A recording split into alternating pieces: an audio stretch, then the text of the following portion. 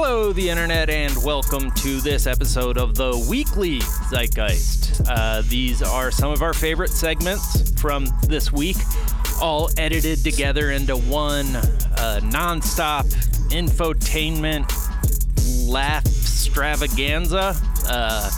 So without further ado, here is the weekly Zeitgeist. Well, we are thrilled to be joined in our third seat by one of the faces on Mount Zeitmore. He is the hilarious, the talented Mr. Billy Wayne Davis! Pew, pew, pew, pew, pew. He's shooting guns in the air. Sick Could not be good for your house. How's it going, man? There's already holes. That's how I practice. Nice. What's good, man? How are you? Everything's all right. I mean, it's not all right, but it is. Do you know what I mean? Yeah. Mm-hmm. Yeah, everything is. What's a small victory you had recently? I'm in good shape. Okay. Physically. Hey, look at you. You also got a mustache going a little bit? Yeah, I don't know if that's a victory. I don't know if that's we're winning. Yeah, I'm definitely seeing like what baseball playing Billy Wayne Davis looks like when you have that mustache. Oh, man, I couldn't grow shit when I was playing ball, so it was mostly I would just like grow my hair out when I could, and then I would shave it, and that would be the change. Got it. And then people are like, "Oh, he's crazy." Look at him. He's a real card, that one. How's the baby? Everything good? Yeah, everything's good. It's weird. Do you know what I mean? And we're like trying to figure everything out, but I miss touring. Not even the performing. That's the thing I've realized, like, I don't have to be on Zooms and doing shit like that to be like, hey, I tell jokes and look at me. Like, that's been a very relieving part of this for me. It was like, oh, I don't have to do that part. I can write or be on podcast or do whatever and get that. But, like, the traveling part, like, I really meant, like, that's part of me that I didn't realize, like, oh, I have to go be moving. Yeah. Right. Is it like because you feel sort of constrained, or it's more like the stimulation of traveling is what you miss?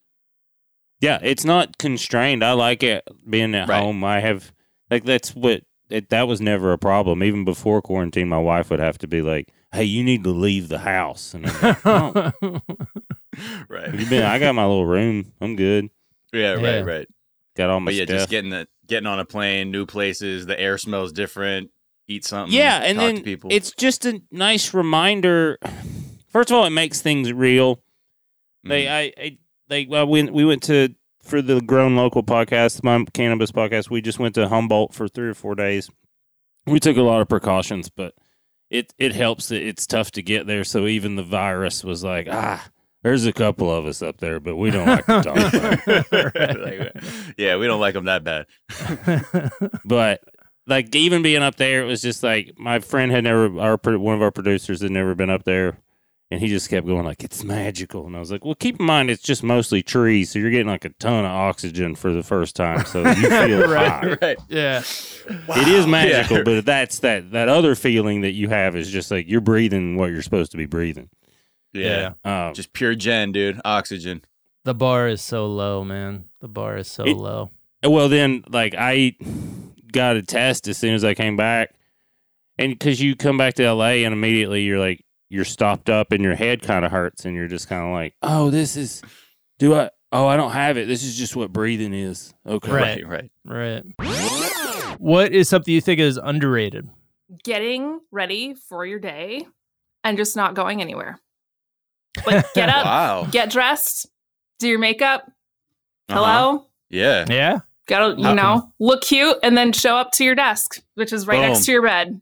There you go. You just rotate in your chair. You're like, yep. And I'm ready for work. Like, there's my commute. Just a quick rotation.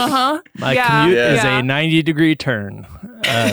Yeah, it was nice. I mean, I started putting on clothes I haven't worn on in months. Just for like little things. I'm like, you know what? I'm going to show out at the gas station today. I don't care. Like this, I'm surprised this shirt has been sitting here for so long.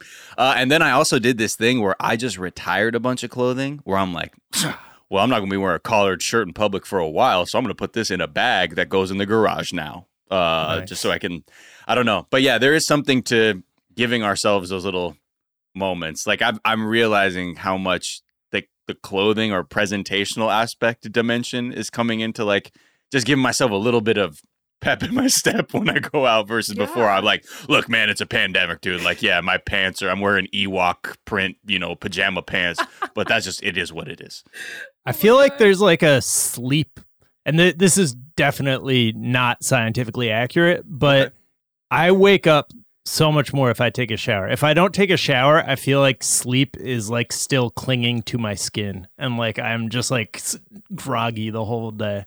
I really need that. I need that. How hot is your shower? Hot shower, cold shower? No, it doesn't matter. Yeah, but some people are like, you're like, I need some people are like, I need burns when I go in there. I need neither. I need it to just be. There's actually a setting 99 degrees on our shower that is like, if you press a button, you can go hotter, but like that's.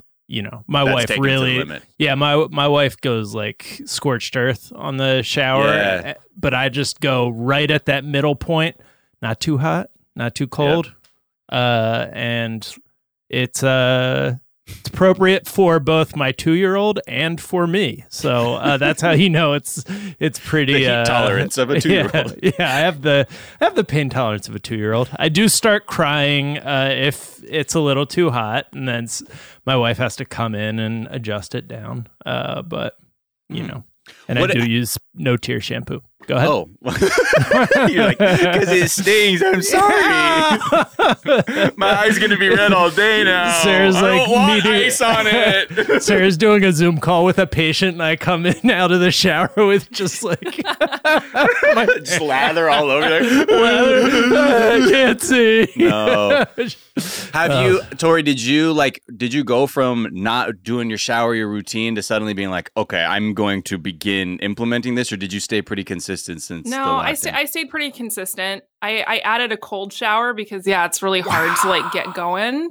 So I do this thing where I'll like put on a couple of songs like super, super loud and like put the water as cold as it will go. And then I'm just in there for 2 songs, like whatever it takes. So I'm what just are those powering songs? through. Well, obviously Wet Ass Pussy right now. There you go. Nice. Oh my gosh. Yeah. It's just whatever. Beyonce, Jadena, whatever I feel like listening to that morning. Right. So I just wasn't sure if like there's a very specific vibe when you're like, I'm about to go into the frigid water. I need like to just, but yeah, you just need something anything you can like vibe kind of to a little. dance to. Yeah. Because you gotta keep it moving a little bit. Otherwise you're just gonna jump out. Interesting. Because I'm preparing for just all out battle. So I'm thinking like, okay, I'm gonna listen to DMX's first album, It's Dark and Hell's Hot. And I'm just gonna be like, ah! You know what I mean? Like just trying to like deal with it. But I like your strategy is more like use that energy and then redirect it to motion. Yeah. I like it. Very philosophical. So that's what I've been doing. But yeah, I never really like switched to the like, yoga pants all day, all night kind of thing. I mean, I did that when my kids were little, and sometimes it's a necessity, but like my kids are bigger now, so I can get dressed and look presentable even if I'm just walking to my Zoom call. Yeah, so. well, I'm still baby, so the Ewok pants will never die. What's something you think is underrated? Something is underrated. Man, walking. Walking is underrated. I didn't realize I wasn't a walker till the pandemic because I got flat feet, so I don't like running outside. But I needed some kind of cardio, bro. So I just been walking in the neighborhood. Usually when I used to see like old people walking, I'm like, man, being old, my mom and dad used to walk back in the day a lot, all the time. Like I never joined them. But now like walking is just very... It's a bit of a workout, and I get a lot of stuff done. I love making phone calls to friends while I walk. I like grabbing a little Jamba Juice. Oh, what flavor? I be saying it's actually called Jamba now, isn't it? Just Jamba. Is this Jamba? We were covering that because they didn't want to pigeonhole themselves. They didn't want to corner themselves, and they didn't want you to think that it's just Jamba Juice there. Even though I couldn't tell you. I mean, I remember I used to work by a Jamba Juice, and I would go there on my lunch break, and the pretzels were trash, so I just kept it to the fucking juices. Yeah, the pretzels were way too rough. The oatmeal's not bad, but no disrespect to Jamba Juice. I didn't realize. My cousin told me they can't call it Jamba Juice because there's no actual juice in it. It's like KFC, that urban legend from They got hella fruits. No, Their fruits is just a display. That's like that urban legend where it was like they have to call it KFC because it's not really chicken. It's like it's grown in a lab. They don't have heads. I'm like, all right, bro. That's like what your health store mother told you in the early 90s and shit. Right. Yeah, I'm more of like an acai bowl guy. Yeah, I used to be a mango go-go. Mango go-go was my jam. I'm a Caribbean Passion kind of guy. Caribbean Passion is nice, That's like for special days. You know what I'm saying? Switch it up. Mango go-go is consistent. You feel me? That's a normal Tuesday right there. But like Caribbean Passion, that's a Saturday. That's a weekend spot. Have some vodka in your pocket. You know what I'm saying? Spice it up. I like that a lot. There you go. That's like Jamba daiquiris. Woo! Yeah. Wow, that would be something. I would, if like when Vegas is open already because they don't give a fuck. But like when it goes back to full steam, you know how like there's always like those daiquiri bars in like littered all over Vegas. Like if Jamba just had one that they're like, these will get you fucking tipped. They would probably have like the biggest line out the back. I think. Yeah, 100%. It's funny. I promise you, somebody at Jamba corporate pitched it. And it was shut down. And like he was so hyped about it too. He got his rest that night, woke up early. He's like, he had a presentation. I call it Jamba After Dark. And they're like, for the last time, we're not selling After Dark. All right, what about a Jackery? It's like, no. Jamboree? Jamboree. Walking is... I think people are starting to appreciate walking again. I mean, that was a big thing, I think, throughout history. Like, I know Ben Franklin was like, loved to talk about walking and like how, that was a big revelation in his autobiography was like, and people don't understand, but walking is really good for you. Most people try to avoid it. But then like the jogging craze came around, but now I think something about just getting the fuck out of your house. And also the fact that Paul Rudd said that the way he got into shape for Ant-Man was walking. No, he didn't. Walking. That's what he said? He said walking was his secret? Yeah. I thought it was CGI. Wait, was he like super cut up in that movie? Just like compared to where he was before, I guess. Yeah. I always just see him as just relatively Paul Ruddish. So, okay. Yeah. I didn't know he had that walker bod. Walker bod. Well, it's because like walking, like it doesn't really count in your head. Doesn't count as a workout. Yeah. So you're working out again that day without even realizing it. So I was just missing out. We don't realize like how many steps we're missing. During the quarantine. Then I started putting on some weight. I was like, okay, I gotta figure out what's going on. And I realized I just haven't been walking that much like I usually would, just doing errands and shit. Yep. And so, I would just like kind of walk around the neighborhood and like I'll find some things I can do while I walk. Yeah. To kind of, be productive at the same time. Yeah. So, podcasts, reading books. You can do a bunch of stuff.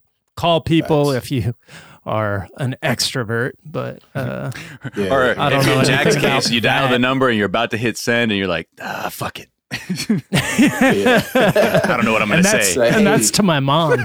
I don't know what I'll say to her. I don't know. She'll think I'm an idiot. All right, let's take a quick break. We'll be right back.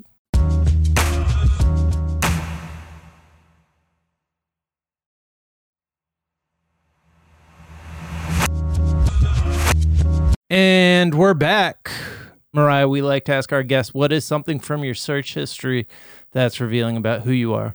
Yeah, so I think I looked up my most recent search query, and I was looking up the Georgia Institute of Transitional Justice because I was doing a live stream yesterday with a Senate candidate here in Georgia who is running on a platform of single-payer legal care for all. And so as a part of our discussion of criminal legal reform, I wanted to look up some data on racial disparities in sentencing in Athens, which my friend Avery Murdy with the Georgia Institute of Transitional Justice did some really good statistical analysis on last year. And so things like the fact that in Athens, Hispanics are less likely to get arrested, but more likely to be sentenced to longer confinement. Stuff like the fact that Black men are only 13% of the Athens population, but 45% of those sentenced to confinement in state court and 60% of those sentenced to confinement in superior court. And that Black men serve longer sentences than any other demographic group when that data is adjusted for charges faced and defendant criminal history. So even if you've done similar amount of shit before, and even if you're charged with the same thing as like a white woman or a black woman or a Hispanic man, you're going to get in jail longer. So, that all led us to talking about how guaranteed quality legal care for all is an important part of disrupting the cycle of mass incarceration. So that's kind of what it tells you a lot about me, I think. I mean, I think for people who are the uninitiated, you are a commissioner in District 2, correct? Yes, that's right. So for 2 years now, I've served on the Athens-Clarke County Commission, which is akin to a city council in a city of larger size. And so dealing with local ordinances, the way we, make budgets, all that kind of stuff right here in Athens, GA. Yeah. You did not get into that because you were a lifelong politician. Hell no. You come from a dynastic political family, correct? One of the fuck ups and sharecroppers. One of the Pod Save America guys didn't come up to you and go through your phone and check how much donor money you had in your phone, correct? Not yet. Yeah, right. If it ever happens, feel free to shoot me in the back of the head because that means I'm over. It's over for me. It's not. I'm out. They got to you. Yeah. Canceled. Yeah. But can you tell us a little bit about how you kind of came to be a commish? Are you one of the youngest commissioners ever? There was one younger than me before, but fuck him. He was a white dude, whatever. Whatever. But so I'm the youngest right now. I'm the first openly queer elected official in Athens history as well. But I got into politics. I'm a hip hop artist. I'm a rapper. And I started organizing hip hop shows. But through that, you're learning a lot of the skills of political organizing, getting all people hyped up, getting them, attention wrapped, call and response, sharing these stories of struggle. And so I met this cat through a hip hop show who was running for office at the time and took me on first as his field director, later as campaign manager. And then in the spring of 2018, I decided, fuck it, I'm going to run for office myself because we need a full slate of progressives running in order to achieve the progressive change that we had run on and knocking on doors on, telling the city about. In addition to that, in my district, there was a guy who had served before me for 25 years, run unopposed for 25 years, was about to be replaced by someone he had handpicked who was running unopposed. And I was like, that ain't democracy, baby. Right. So win or lose, I was going to come in there and talk to the people about affordable housing, talk to people about fair free public transportation and defunding the police back before that was popular. And so, I just ran and just went for it, just as a rapper who knew other rappers who had been treated unfairly by the police or couldn't find places to live because of gentrification or couldn't afford childcare or making $7.25 working at Dairy Queen and thinking about all the problems we talked about in our music and how to alleviate them, not through just organizing culturally, and bringing the community together through music, but actually bringing the community together for policy change. Yeah, it's great to hear stuff like that because I think so many people are finding themselves in situations too where you look at the leadership locally and you're like, who the fuck are these people? And why am I surprised that nothing's changing with these people there? And to even, stories like yours of just how you organically are like, you know what? A leads to B, leads to C, leads to me in office, I think is a great tale and story because I find, the more people I talk to, even in my own friend group, they're that idea of being like, dude, do one of us have to run or something? Do people just not get it? And if you even find yourself asking yourself that means you've probably looked at who's out there vying for power and it ain't it. It ain't it. Yeah. These people aren't that smart. They might have a lot of money or connections, but they're really not that good at this. And no one challenges them. So many people run unopposed all the time. Right. And so I advocate all the time, win or lose, if you get these ideas out there, you raise the bar for what the community expects of their local governance, what they, imagine for the future of their community by pushing your challenger, the people, the incumbents, to actually have a town hall, to actually listen to the people. So there's nothing to lose but your chains. There's everything to gain. I better see both of y'all on a ballot. Yeah, up here in 2022. At some point. Both of y'all on a ballot. LA City Council. Woo! LA City Council. They're gonna come for me, but I'm like, bring it. Yeah. They're like, you're not ready for my podcaster mouth in these debates. What is something you think is overrated, Mariah? So I actually think taking down Confederate monuments is kind of overrated. I mean, and to put it in not in all contexts, but specifically, we just spent $400,000 in Athens to have our Confederate monument relocated. Whoa. And it's not even like destroyed, melted down to make gold coins or something. It was going to get moved to like a field somewhere. $400,000 that could have instead been spent on like a quadruplex for a homeless family or economic development to put like 50 struggling mothers through a CNA program, could have created countless community gardens. And instead, it's like simply to erase the site, the daily reminder when you walk downtown that like the Confederacy is like was a thing. It has like little, vestiges here today. And so, I mean, if you and your friends go to Lowe's and grab some like chains and some rope and do it that way, I mean, I ain't gonna be mad at you. But I think there's a lot better things we can spend our money on as local governments than these symbolic gestures of like erasing white supremacy, but actually like putting material resources into the communities that have been impacted by white supremacy. Then like sort of like rehoming like a puppy like this, like, well, let's take this Confederate statue to a new like place that's on a farm where it can live out the rest of its days. State. Yeah. Right. So was the 400,000 like merely just to like remove it, like patch over the disruption of the statue being there, or like what was the cost to relocate and remove it, put it in storage until they can like get it worked out, like, the new place they're going to put it, and then the reassembly of it. Oh my God. In its new location, piece by piece, and then put it back together in some distant field. So $400,000. Infuriating. Like, what is that? Like Jesus. Rodin's The Thinker or some shit, where they're like, well, we got to do some, we got to take, we got to make sure. I mean, if you're already gonna agree that its time has come and no longer has a purpose to be on public display, like going these other efforts. Also, last time I checked, you could store a motherfucking sculpture outside. Right. Yeah. So like, hey, you never know. You could in a ditch beside the road. It's like could get rain on it or the sun. It's like, yeah, that's sort of whatever. Okay, so take it out to its field for $400K. Yeah. And finally, what is a myth? What's something people think is true, to be false? Okay, well, here, can I say something serious for this one? Yeah, absolutely. Please. Okay, well, so one of the questions I get most in my campaign is about unhoused people, about people experiencing homelessness. And a lot of people say, oh, I hear from folks that, or I think a lot of people who are homeless don't want a house, that they are quote unquote service resistant, which is a term that you hear in the papers, and so that they don't want services, that they don't want to get into a shelter bed, that they don't want to get in.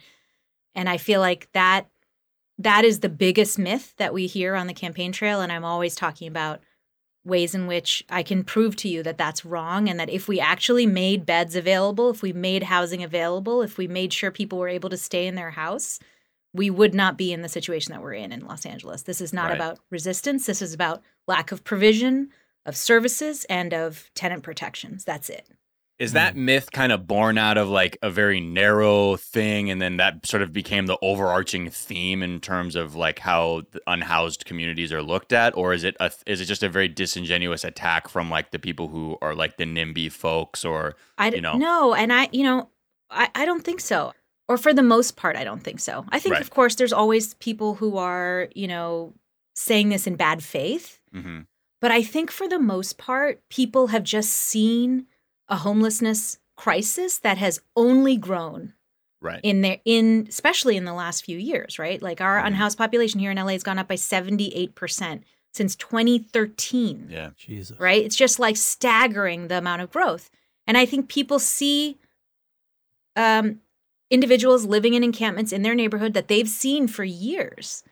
And they just get into this thing of, oh, okay, well, they don't want to go inside. I'm sure that I'm paying all these taxes for homeless services. They must be getting the help that they need. And they're saying no, when in reality, that's so not the case. Yeah. And, one fact I always share with people, which I feel like really, really makes people step back is, New York City has a larger population of people who are homeless, right? But so many fewer people who live on the streets because they have the number of shelter beds that they need for every person experiencing homelessness in New York. That's part of a court case that was in the city of New York that forces them to do that.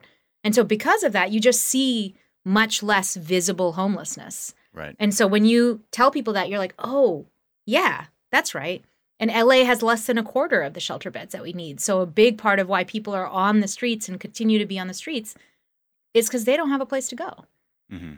And so I think that really, it really helps to open up the conversation about, not about anger towards people who are living on the streets, but anger towards the city that's done wrong by them, Absolutely. of course, but by all of us, you know? Mm-hmm. Yeah, that's so deeply American to blame the individual rather than the system. Like that just seems to be the way, the story that Americans want to tell ourselves. Yeah. It's like sort of like the worst rhetorical habit we have when engaging in an issue like that.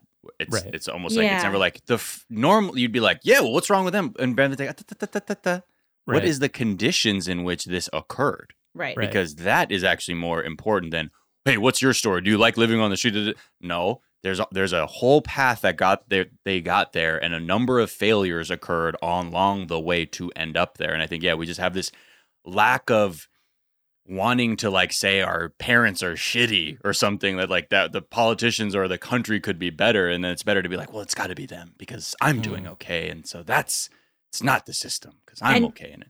Yeah, and I just want to say one thing about Americans, which is this is not an immutable fact about Americans, right? Because the campaign has been so successful at pushing back on that. And I feel like people want to push back on that. Right. They want to believe the best about other humans. And I think they want to be able to respond to this issue and every other issue with compassion. Most people do. Yeah. And I think if you tell them we have failed in providing evidence-based, compassionate solutions here in Los Angeles, but we can. Right. They're like, oh, yes. Okay, perfect. Let's do that. You know, they don't want to be, I mean, I wouldn't be doing this if I didn't believe that most people felt that way, you know? Right. Yeah. I feel like we've seen things metastasize, like seen some of these beliefs that have been kind of core to the American ethos just metastasize so badly. And also there's sort of a disconnect with younger people and, millennials and Gen Z that I am really hopeful that is going to be a relic of the past, that idea of like individualism and the idea that socialism is like a bad word. All right. So our writer, JM, was wondering what Halloween is going to look like in 2020. All the big celebrations at theme parks, like where you get chased by people dressed as zombies and all that good shit, have already been canceled. Yep. Trick-or-treating, I think a recent poll found that only 27% of parents are planning on taking their kids out this year.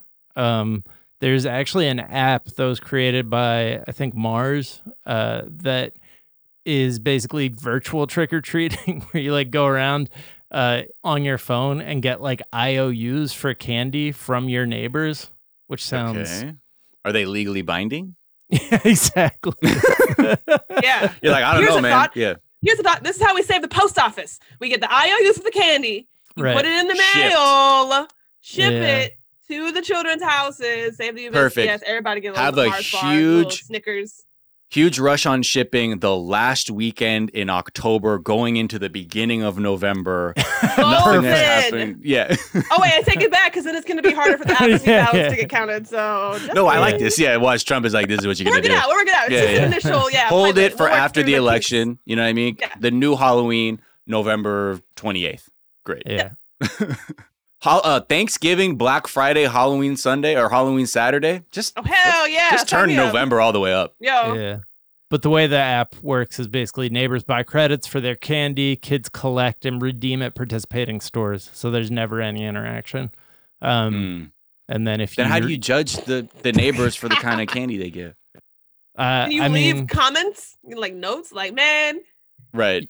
Yeah. Like, I'm about to redeem this coupon for toothbrushes. Like on Yelp or some shit. Right. And you send them gifts of eggs and toilet paper if they have the whack candy. Yes. With like 3 M&Ms in a little fun-sized bag. All right, this is my 80s stand-up routine. What's the deal? Why are they called fun? It's less candy. Fun. They're not fun. Who's it fun for? Whom? It's not enough candy to have fun. You want the whole thing. Old Seinfeld bits. Old Seinfeld bits are the best. Did you read his op-ed in the New York Times? Oh boy. Oh boy. Even it was like to imagine. It was so weird because it was like sort of adopting this attitude of like, for the people who think New York's dead, look at yourself. This whole city, it's built on people picking it up from the ashes and making it better. When I moved here in the late 70s, before the dog pooper scooper laws, there was dog shit everywhere. I didn't leave. I knew it, and I loved it. And it was like this whole thing about the resilience of New Yorkers, which is true.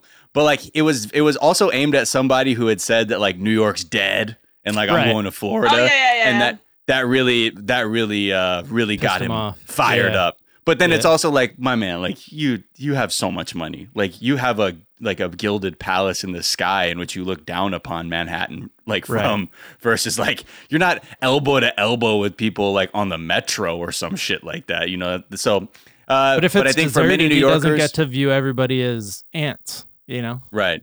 They're people, it turns out. But yeah, it was interesting because I while I was like, okay, I get the feeling, like I felt like New York Twitter, like it was very split. Like a lot of people were like, this is the shit, man. Thank you. And then like Jack Posobiec, the fucking right-wing troll, was sort of like, Jerry Seinfeld's a billionaire. And it was like, what? Okay. Yeah. Granted, but like, okay, so now you found the same take as leftist Twitter. Congrats. So you did it! Yeah. Yeah, they accidentally hit on the truth every once in a while.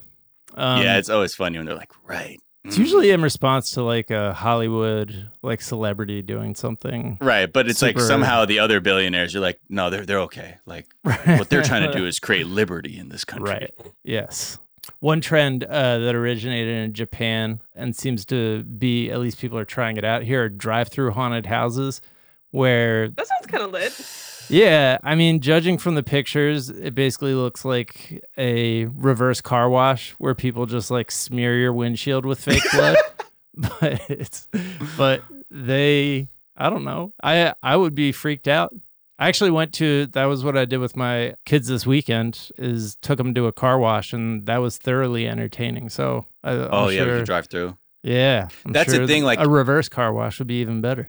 When you're in there, I also feel like if you're real jumpy, like you could be like, sir, turn your car off and please put the keys in this plate so you don't errantly run over this characters during the drive-through reverse car wash. Yeah. Because all it takes one person to not really be on top of shit, and you have a real fucked up haunted house situation. Right. Like it would need to be like a car wash where you're on the like a thing track. that on the takes track, you through. But even then, in neutral. Yeah, because I remember one of the first times in high school I got in one of those things. I was like, don't I leave it in drive? Like, it's not going. And like, accelerate. I was like, oh shit, I almost rear-ended this Escalade. I was like, no. This ain't it. Yeah, based on the pictures, it looks like you just drive into a little storage container. People just roll up to your car and act like zombies and paw at your window. And then it's like, all right, you can leave now. Okay, so it's like having a BLM sign in your car going through like a conservative rally or something. Yeah, exactly. All lives back the blue. Okay. Thank you. You're smearing my car with your hot sauce and mustard. All right. Let's take another break and we'll be right back.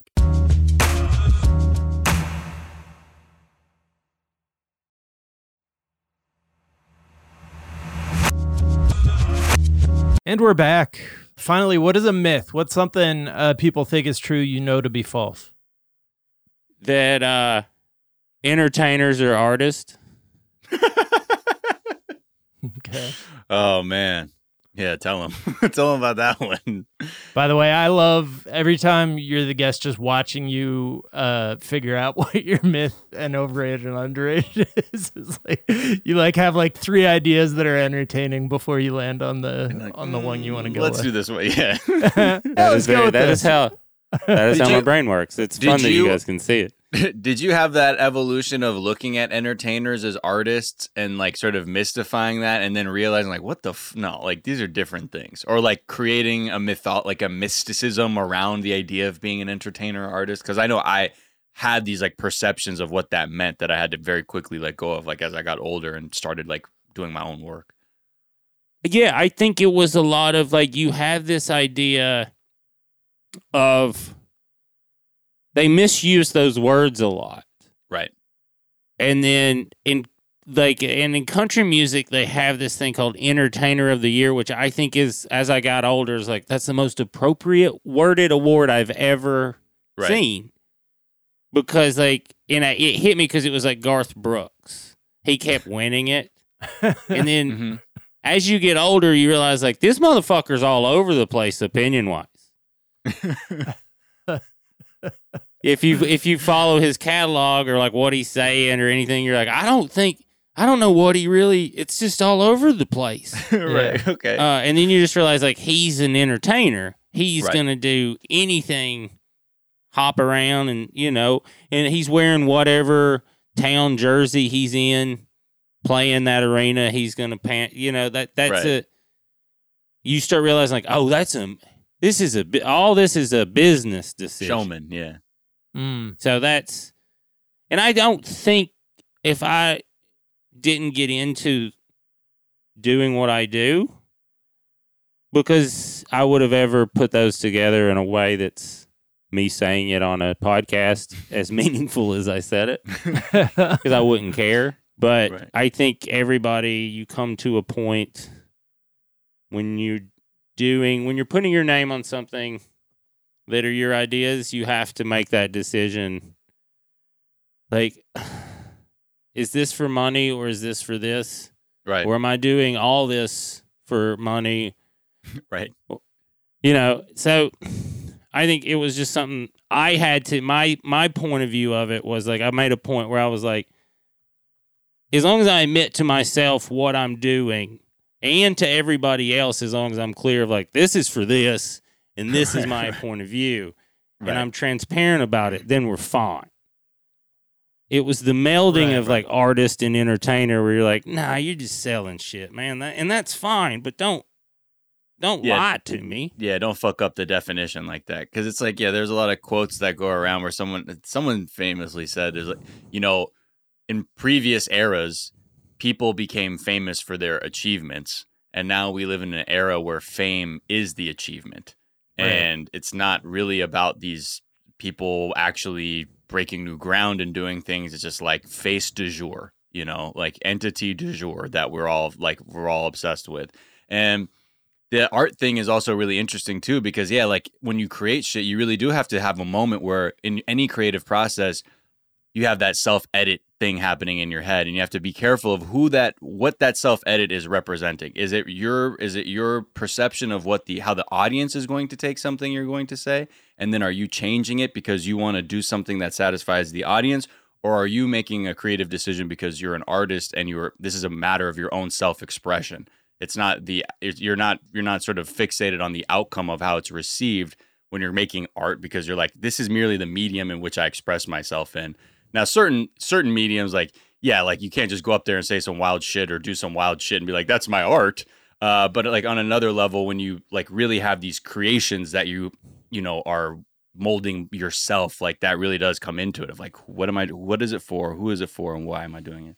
I think it's interesting to think about the whole thing on a continuum, like, because there are some people who get into entertainment but are more artists, and then they like don't fit necessarily. Like Andre 3000, I think of as somebody who's like an artist, but the demands of being like an entertainer like don't necessarily mesh with him, which is why he hasn't like put out an album. Garth is an entertainer, but I've always said Chris Gaines is the artist, right? Yeah. Right. I think that goes without saying. That's why he had to do that. Yeah. I don't even know if that's a joke, because I can't even, because you're not, I think in some way you're fucking right. I think that's the way he views that. Right. But I do love the entertainer versus artist. Like Las Culturistas has actress or movie star, and Who Weekly has a who versus a them. I think artist versus entertainer is a really good conversation starter. We might have to make that a podcast. Well, my thing is too, like what Miles said, is like the fame as a reward is also phony, because that's misleading. Because us three right now could pool our money together and buy a publicist. And that publicist can make the three of us whatever bullshit trio we came up with. Right. And make us fucking famous. And people could be like, I don't understand what it is these guys do. Right. And we're like, what we do is we pay a publicist this amount of money each month, and they keep us in the fucking rags or whatever system. And now you guys talk about the fucking dingbat trio. Right. Yeah. And then people, and if it keeps going long enough, we come up with some bullshit to do live so people just come to see what it is. And it's like they have a cow on stage and one of them milks it. It's weird. The other guy's juggling a soccer ball while smoking a blunt. It's exactly. And the one dude, I don't even think he knows what's going on. But it works, and I will give them $50 every time they come to Poughkeepsie. Right. The other guy's like the dancer from Mighty Mighty Bosstones, but there's no music playing. He's just dancing with headphones just on the whole skanking. time. That would be that's my role. All right, that's going to do it for this week's Weekly Zeitgeist. Please like and review the show if you like the show. It means the world to Miles. He needs your validation, folks. I hope you're having a great weekend, and I will talk to you Monday. Bye.